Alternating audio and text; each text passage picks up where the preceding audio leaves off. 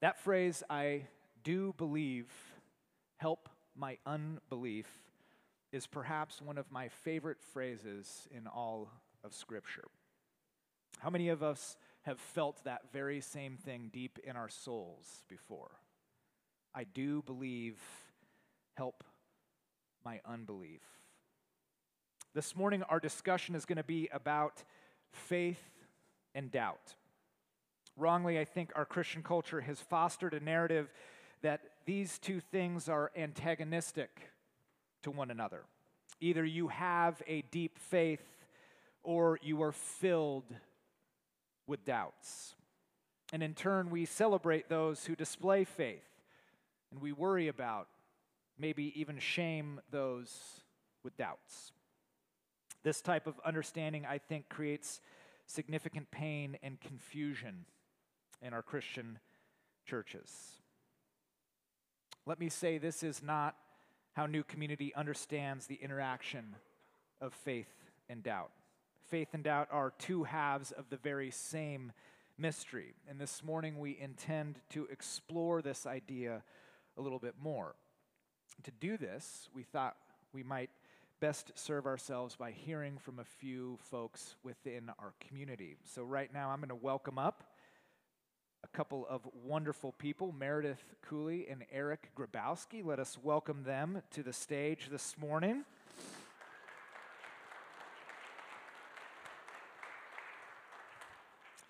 Our hope is to hear from their experience with this idea of faith and doubt. So let's start just with a little quick intro. If we wanted to know you, if this community wanted to know you, what would we need to know about you? Give us just a few moments here. I don't dance and I don't sing. Okay, that's good. Good start.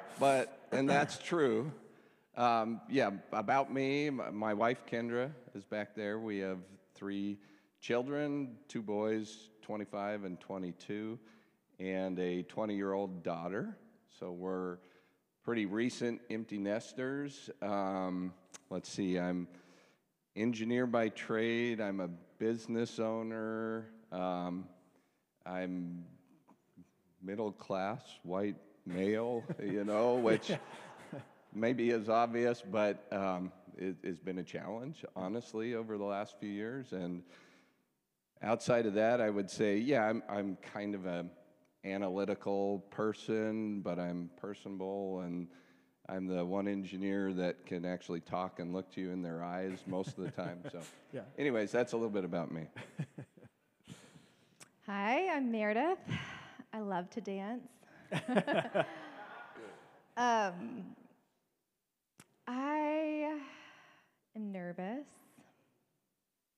I feel really vulnerable this morning. We're just going to get that in the open. I moved here about 10 years ago, and I'm married to Blake. We've been married a long time, like 14 or 13 or something years.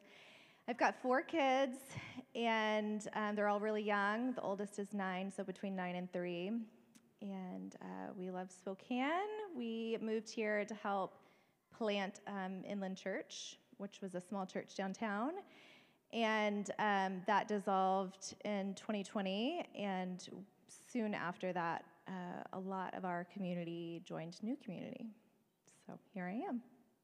Great. And let me just say, totally fine to be nervous, because this, I think, is a very vulnerable topic. But we want to approach this topic with transparency and honesty, because that's really the only way that discussing these things helps and can be healing. So, first question, 2-part question, and maybe you start because you've already got the mic, if you're comfortable with that. When did faith become an important or significant part of your life? And then secondly, when or maybe what were the circumstances, the reasons that led that to be overshadowed by doubt in your life? So faith was always a really big part of my identity. I grew up in a really safe, loving Christian home, and it was just like generations and generations of Christian family. So from a really long line, that was something that was really strong part of our family identity. I grew up in the South in the Bible Belt, so it felt like a really homogeneous atmosphere. As I get older, I think, well, maybe it wasn't as homogeneous as I thought, but that was my experience as I was a kid. So faith was always really important to me. When I moved up here to be a part of Inland Church, we started this community of really diverse, messy, beautiful, raw. It's hard to even describe the community that I was a part of. But there were so many different perspectives and so many different people that I respected their opinion, and their opinion was totally different than mine. And it just started being like, okay, well, one thing that felt really black and white is starting to turn gray, and my really dualistic mind was like, well, what do you do with that? And if that is gray, then what else is gray? And it just began to crumble. So I felt like I wanted to hang on to my faith. It wasn't like a streak of rebellion in me that I wanted to let go of my faith. It felt like I just couldn't hang on any longer. The questions were too loud and too big, and I was really grappling and struggling to hang on, and it felt like in a moment it just all fell apart.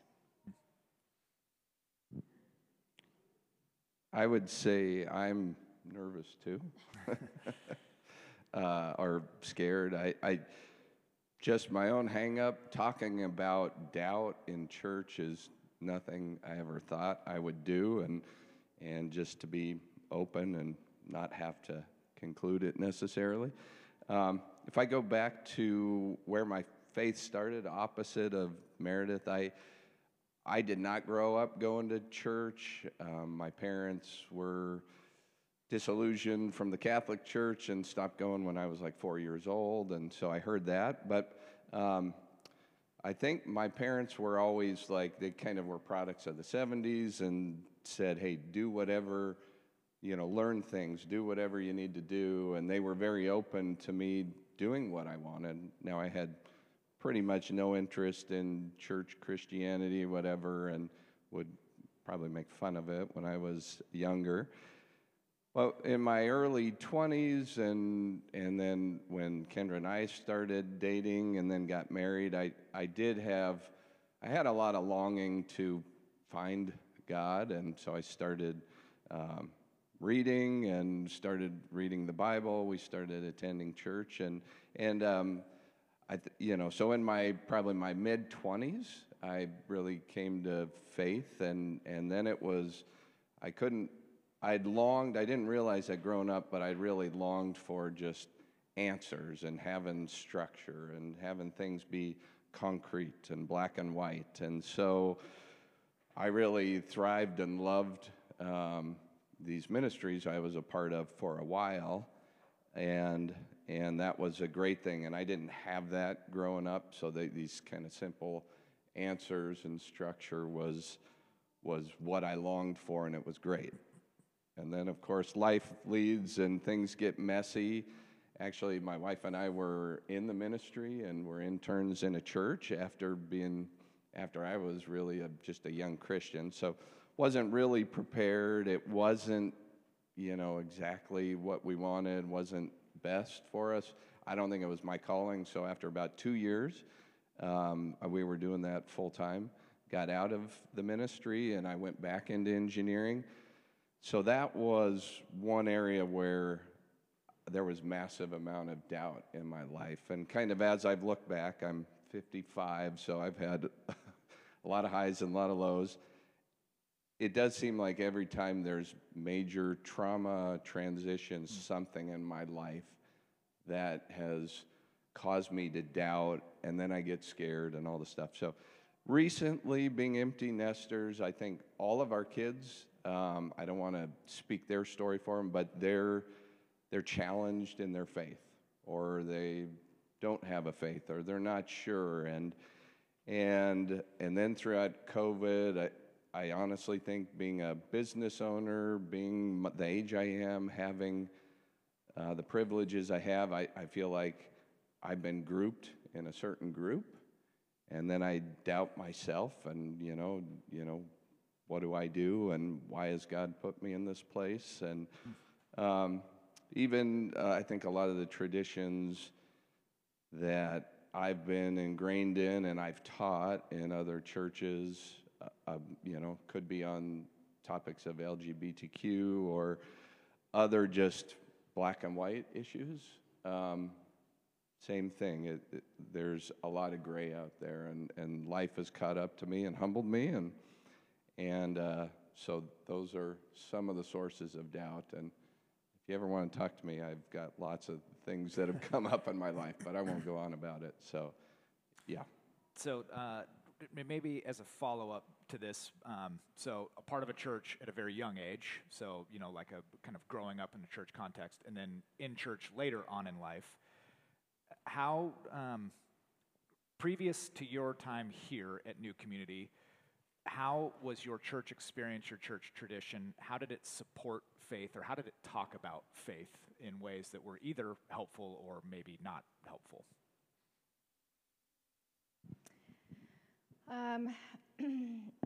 So when I think back about kind of how my upbringing has supported me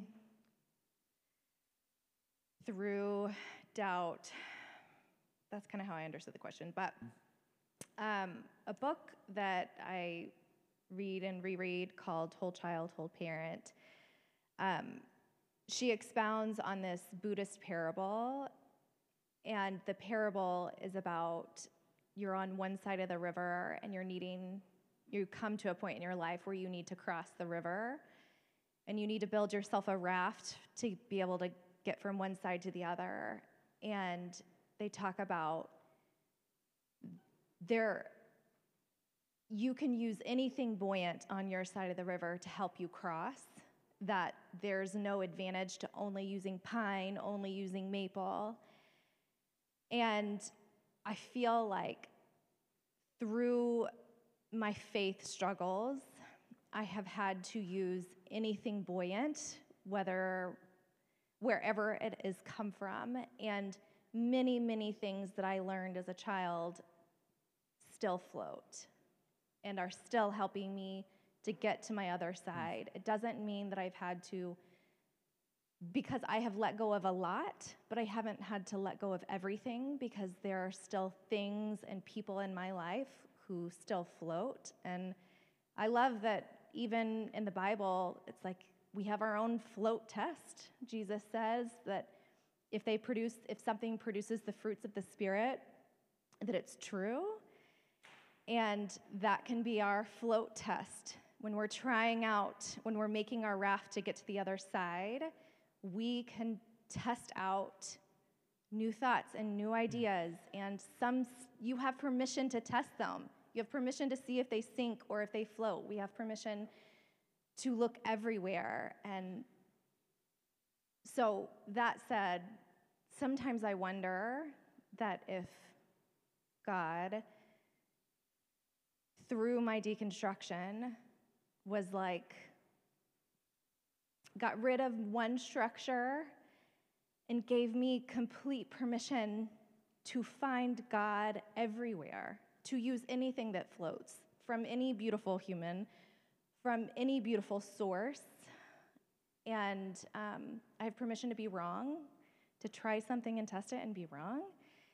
And so all that to say, many things that I grew up with still float, and I still get to use those things. Let's see, previous to New Community, early on in my life, as I shared, since I didn't go to church, there, honestly, from my parents and a lot of people I knew and teachers, I got a deep sense of just seeking the truth, right? And and I spent a lot of time actually outdoors and hiking, and always had some longing for something bigger.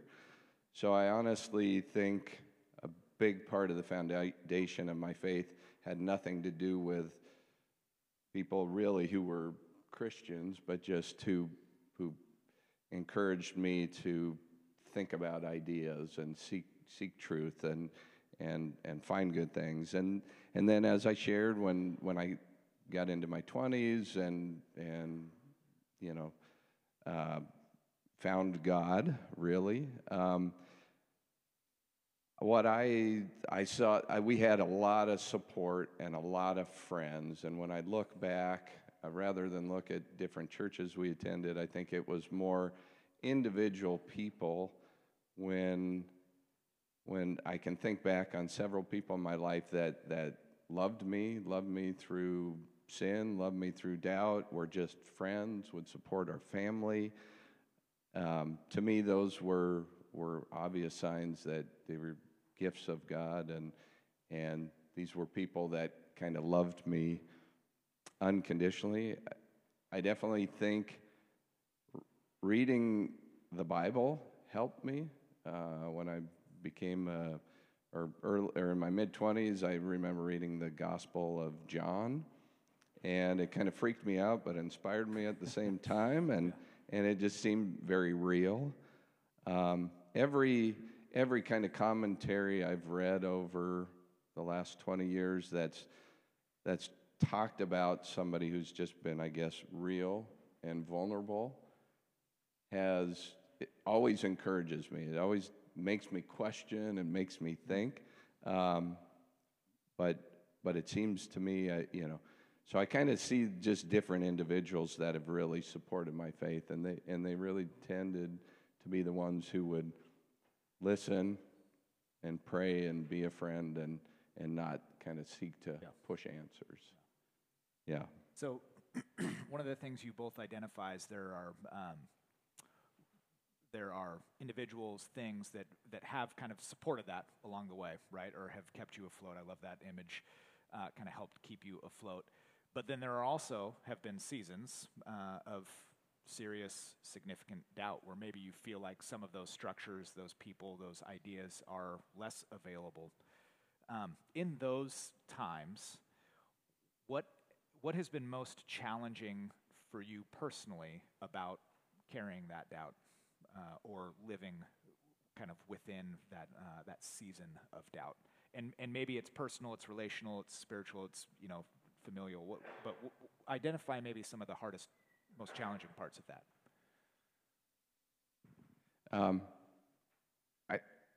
Even though I kind of thrive on doubt, I don't like it. It's uncomfortable. And then I would say, especially over the last 20 years of being a Christian, I think doubt is something that you can talk about, but you've got to get over quickly. You got to move on. You got to get a process, a book, a step, whatever.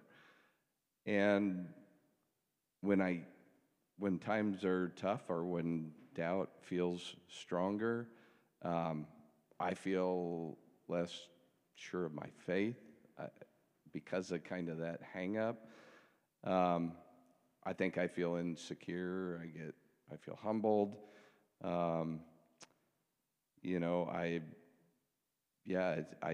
It's just an uneasy feeling, right? So, and I've actually been seeing a counselor for like the last year and a half, and that's been a good, safe place for me to explore just kind of not dwelling on it necessarily, but being able to, be real with my thoughts and my doubts and kind of life and maybe a little bit of faith on that side.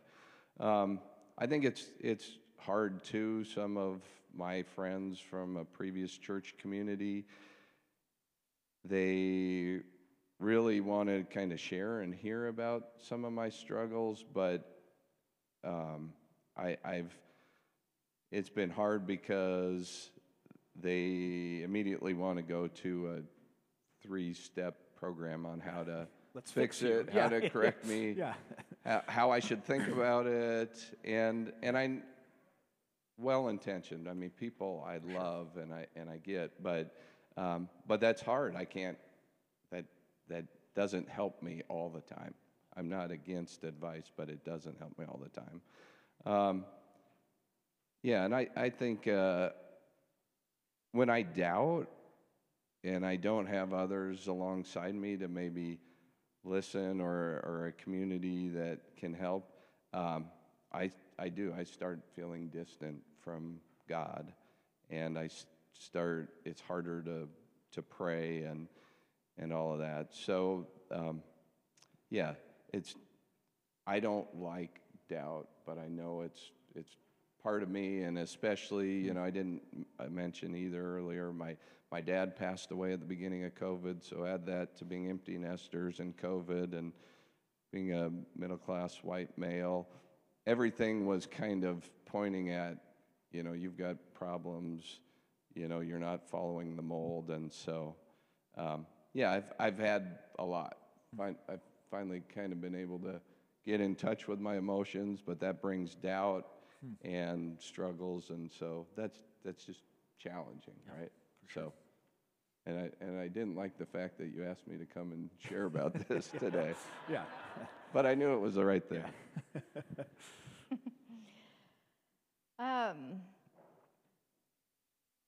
We have different stories in the sense that it's like, it seems like you've been kind of waffling back. It's like, I burned it all down when I lost it all.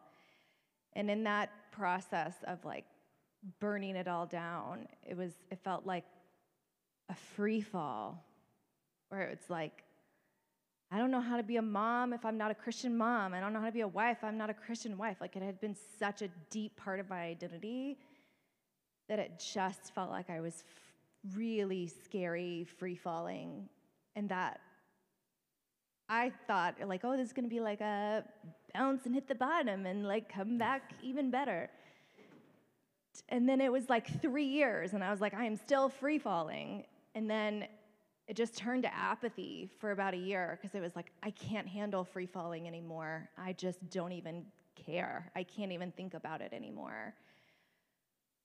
But the crazy thing has been, in the process of rebuilding my faith, it's been equally as exhilarating for me to rebuild and reimagine. It's been equally as exhilarating as that free fall. And I remember I listened to a podcast, and Rob Bell made a comment about how his interior was infinite. And it just instantly floated. It was like, oh my gosh, I know that of myself. I know that I have an infinite interior, and nobody gave it to me. I didn't get it when I said a prayer at a certain age. I didn't lose it when I deconstructed. I have it always within me. And the crazy thing has been my realization that everyone has it in them, that I don't have to work to give anyone else their infinite interior, that we're born with it. My children have it. It's not my job to give that to my children, because they're inherently born with it. And so that realization for me it's like, the analogy I use in my head is like a deep ocean within myself, and that it's an infinite place that I can go to. And I lost a lot of my practices. When I lost my faith, I lost how to connect with that. I wasn't praying anymore. I wasn't having communion. I wasn't doing worship. It's like I didn't have a sacred text, and I stopped connecting with that. And as I've also met with a counselor person, and it's like that discovery has been equally exhilarating. So anyone out there who's in the free fall or whatever stage you're in, just know that when you are ready to rebuild, which may take years and years, it can be as exhilarating as the fall. Yeah, it's beautiful. So I love that, like you had mentioned, your stories are different, right? So there's been seasons of maybe where faith feels more accessible, you're living into it a little bit more, and then seasons of doubt and potentially loneliness and isolation, and then a season where you burned it all down. So what's interesting is both of you are still here, or you are here, right? You're at this place, you've connected with this church community for whatever reason you have. I guess my question is, amidst your doubt, amidst the seasonal aspects of that, amidst burning it all down, why are you still grounded? Why are you still connected here when it would maybe be easier to not be? So I was really lucky when I burned it all down. I was a part of this really diverse church where it wasn't like I was the outsider. Like, we were all the outsiders. Like, there was people from all over the spectrum. And so when I deconstructed, I still felt at home in my community. And it wasn't like everybody else believes one thing and I'm over here now believing something else. And so I felt like I could stay there. And when we were trying out new churches after our church dissolved, it was like we all just struggled with, like, where are we going to go? We come from this wild, crazy, intimate place. And I remember Russ saying in one of his sermons, I don't know if it was a quote that he said or if he said it, but he just encouraged us, like, if you have a lingering question, if you have a nagging question, to not give up on it, that it has something to teach you. And I loved that, just like not being scared to lean into those like quiet questions that you have, that there's like permission to follow those. And I don't agree with everything that I hear at New Community, and I don't want to. I don't want to be in a place that all believes the same thing at all times, so that when one person believes something out of line, they're no longer welcome. And like, you guys talk about unity over uniformity, and it's like, I want to be in a place that can still be together even if we don't agree with each other. And so even though it was a little bit tempting to like not rejoin a church whenever our church dissolved, I do feel this wanting to be, if I want the church to be a more beautiful, diverse place, then like I want to put myself on the line, and even if it's uncomfortable, to not completely agree with everything. Meredith, you used the term, I think, free falling. I used the term over the last few years that I didn't feel like I had any frame of reference. So even though our stories are definitely different, our background's different, that was the terminology I used. So to the question of what's kept me grounded, a lot of things. So I think definitely my wife has kept me grounded. She pushes me, she challenges me, but most of all, she's loved me, and she's stuck by me, and she's shared through a lot of tough stuff over the last few years. And I think we deal with things very differently. Probably my doubt scares her, and and I don't like that, but I also realize that I've just got to get to the right spot. One phrase stuck in my mind over probably 2-3 years ago, as we were going through a lot in COVID and with our kids, just everything being a question or pushing back on what they grew up with. And I'd spent the previous 20 years trying to tell them what to do and trying to give them guidance and connect them with the right friends and pastors and all this. The phrase that stuck with me was just listen, love, and pray, right? I don't have anything to give. Anything that's given is really, I believe, got to come from God. And if my kids want it, they'll seek it out. And it's been a hard thing, but that's a phrase, I might have heard it in some book on tape I was listening to. I don't know, but that's helped ground me. I think Kevin and I met a couple times this last year and had lunch, and one thing Kevin shared that stuck out to me is that this is a community that is a lot more about raising questions and evaluating questions than it is about providing direct answers. And while I would have hated that 25 years ago, it's exactly where I'm at and where I need. And so I've appreciated that. That's kind of helped ground me and saying it's okay to question and wrestle with things and still love God and love Jesus. Another thing is every time I read the scriptures, and it seems like now more than ever, I see that the apostles struggled with their faith, and Peter in particular. And I love seeing all those scriptures and even the one you shared, where they're challenged, where they doubt, where they've seen all these things. That more than anything probably grounds me. I'm part of a small group here right now, just meeting for the past few weeks, and there's a book Brennan Manning wrote that we've been going through. And it's really refreshing, too, because he talks about being real and having questions and really trying not to hide ourselves before God and just to be real. And he loves us with all our sins and our failings and our doubts. And,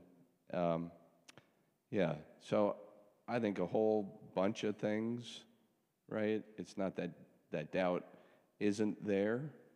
I don't like it, but it's still around. But yeah, I think a lot of things through people, through readings, through church have really helped ground me.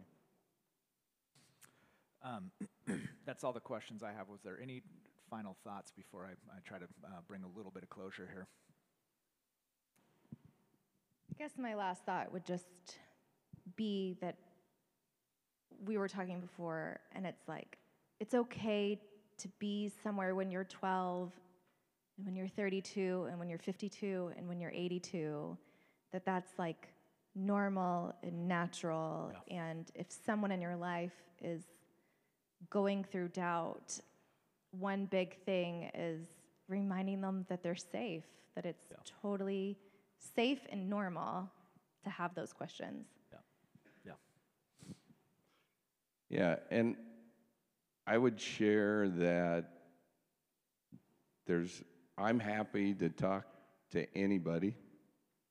You know, if you want to develop a friendship and meet and talk through things, what I've realized over the last few years is I need just people that'll listen to me and be my friend and pray for me. So I've been through a lot, but maybe not as much as some people, maybe more.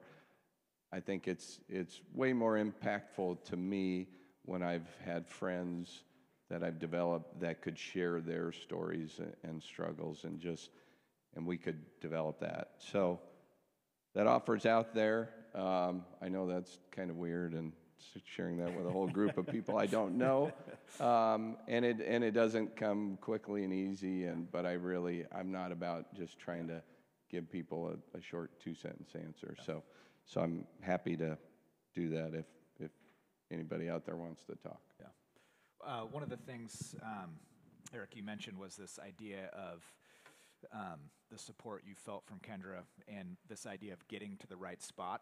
The only thing I would say is you're at the right spot. And I think that's a really important distinction to make, is that we're not trying to get to a specific point, but that Jesus actually meets us where we're at. And there is a ton of freedom, I think, that comes from that. And so thank you both so much for sharing, for being vulnerable around a topic that is often not talked about in church. I think that takes a lot of courage.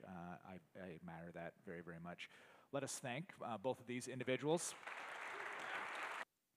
It is my goal over the next few moments to just kind of wrap up what we have been experiencing together, what we've been hearing, stories, testimonies of life and faith, and that is my hope. I want to start with this little line that I think is significant. To hold the full mystery of faith is always to embrace its other half, which is the equal mystery of doubt, right? To hold the full mystery of faith, which is what we want to hold, to embrace the wonder and the curiosity and the mystery of faith is always to embrace the other half, which is the equal mystery of doubt. I deeply appreciate, and I assume you do too, the honesty and the vulnerability of both Meredith and Eric, the willingness to get in front of us and to share. And I hope that it resonated with you in the same way that I know it resonated with me.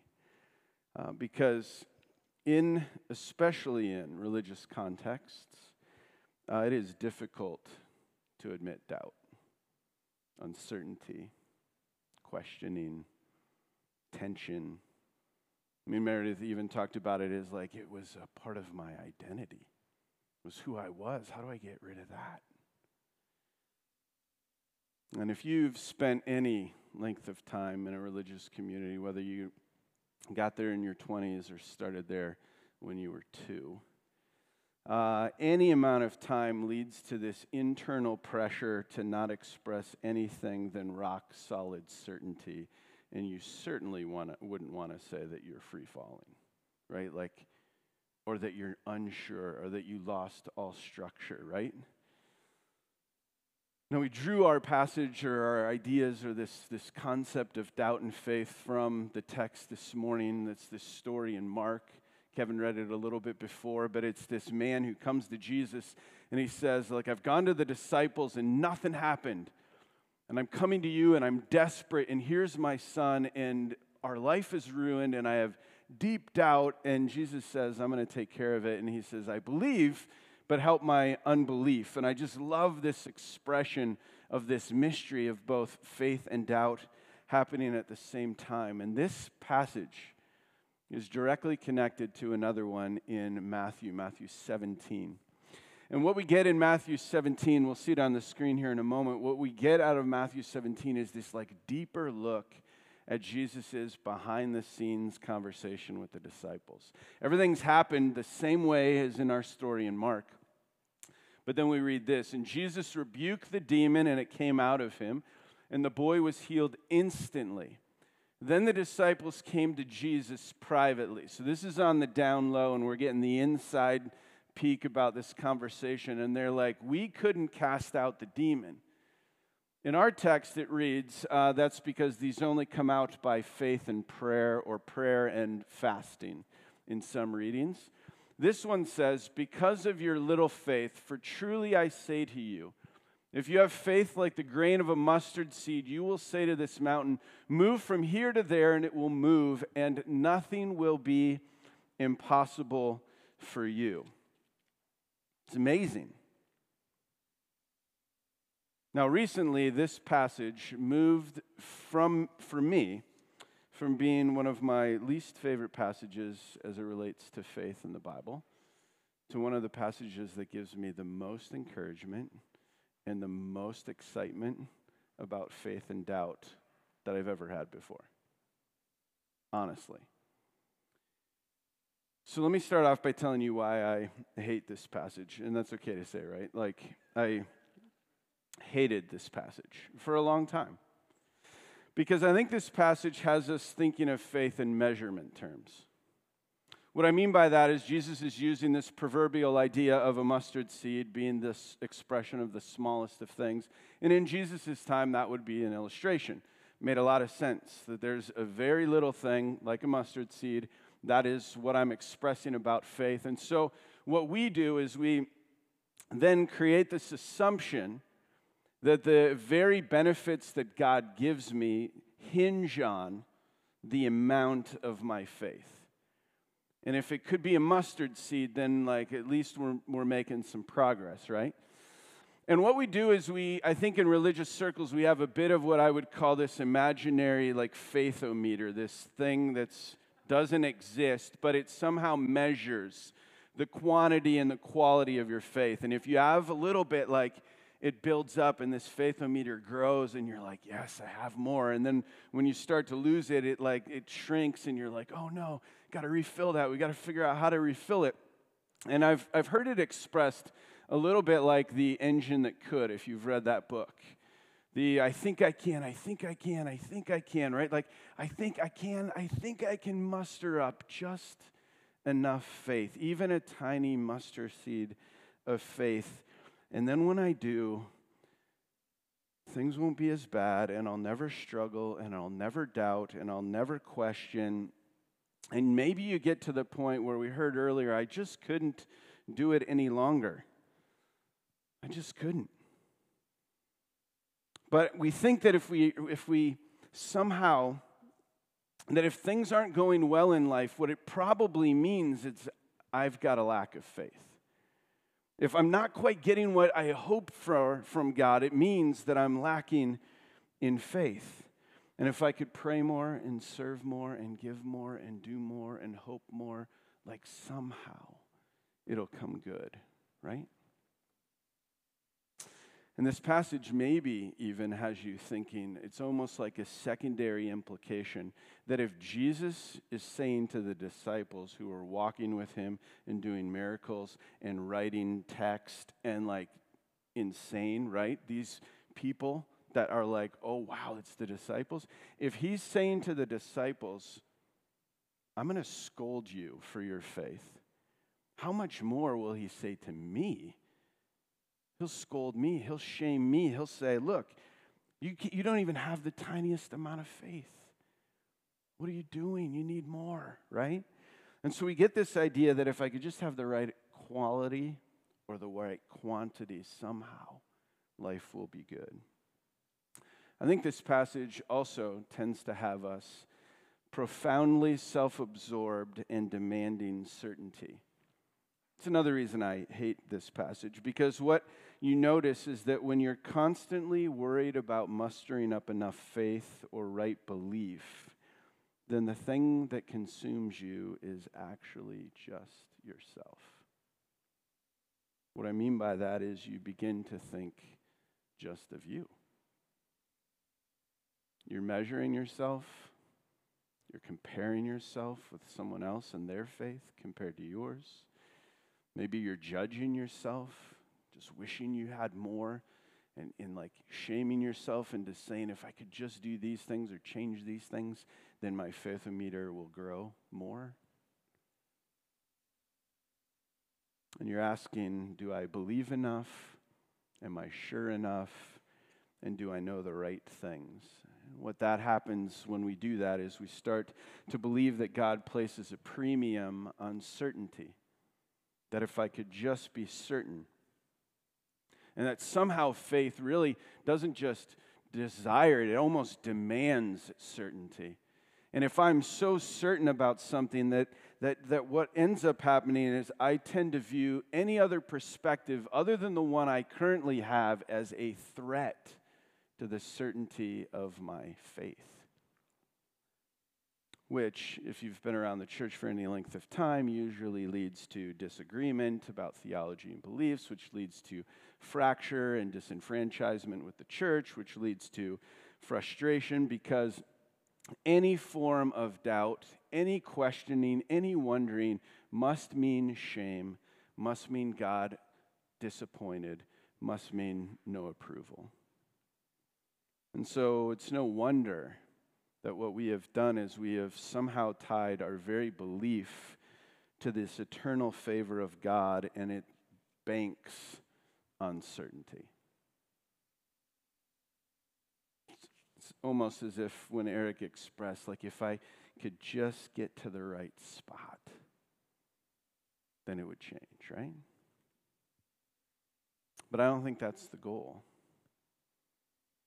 Instead of faith as a life orientation, or instead of faith as a framework of values and spirituality, or a commitment to live into the deep vision of the kingdom of God and what it's called to be, we find ourselves, instead of looking for things that float, we find ourselves with self-absorbed certainty.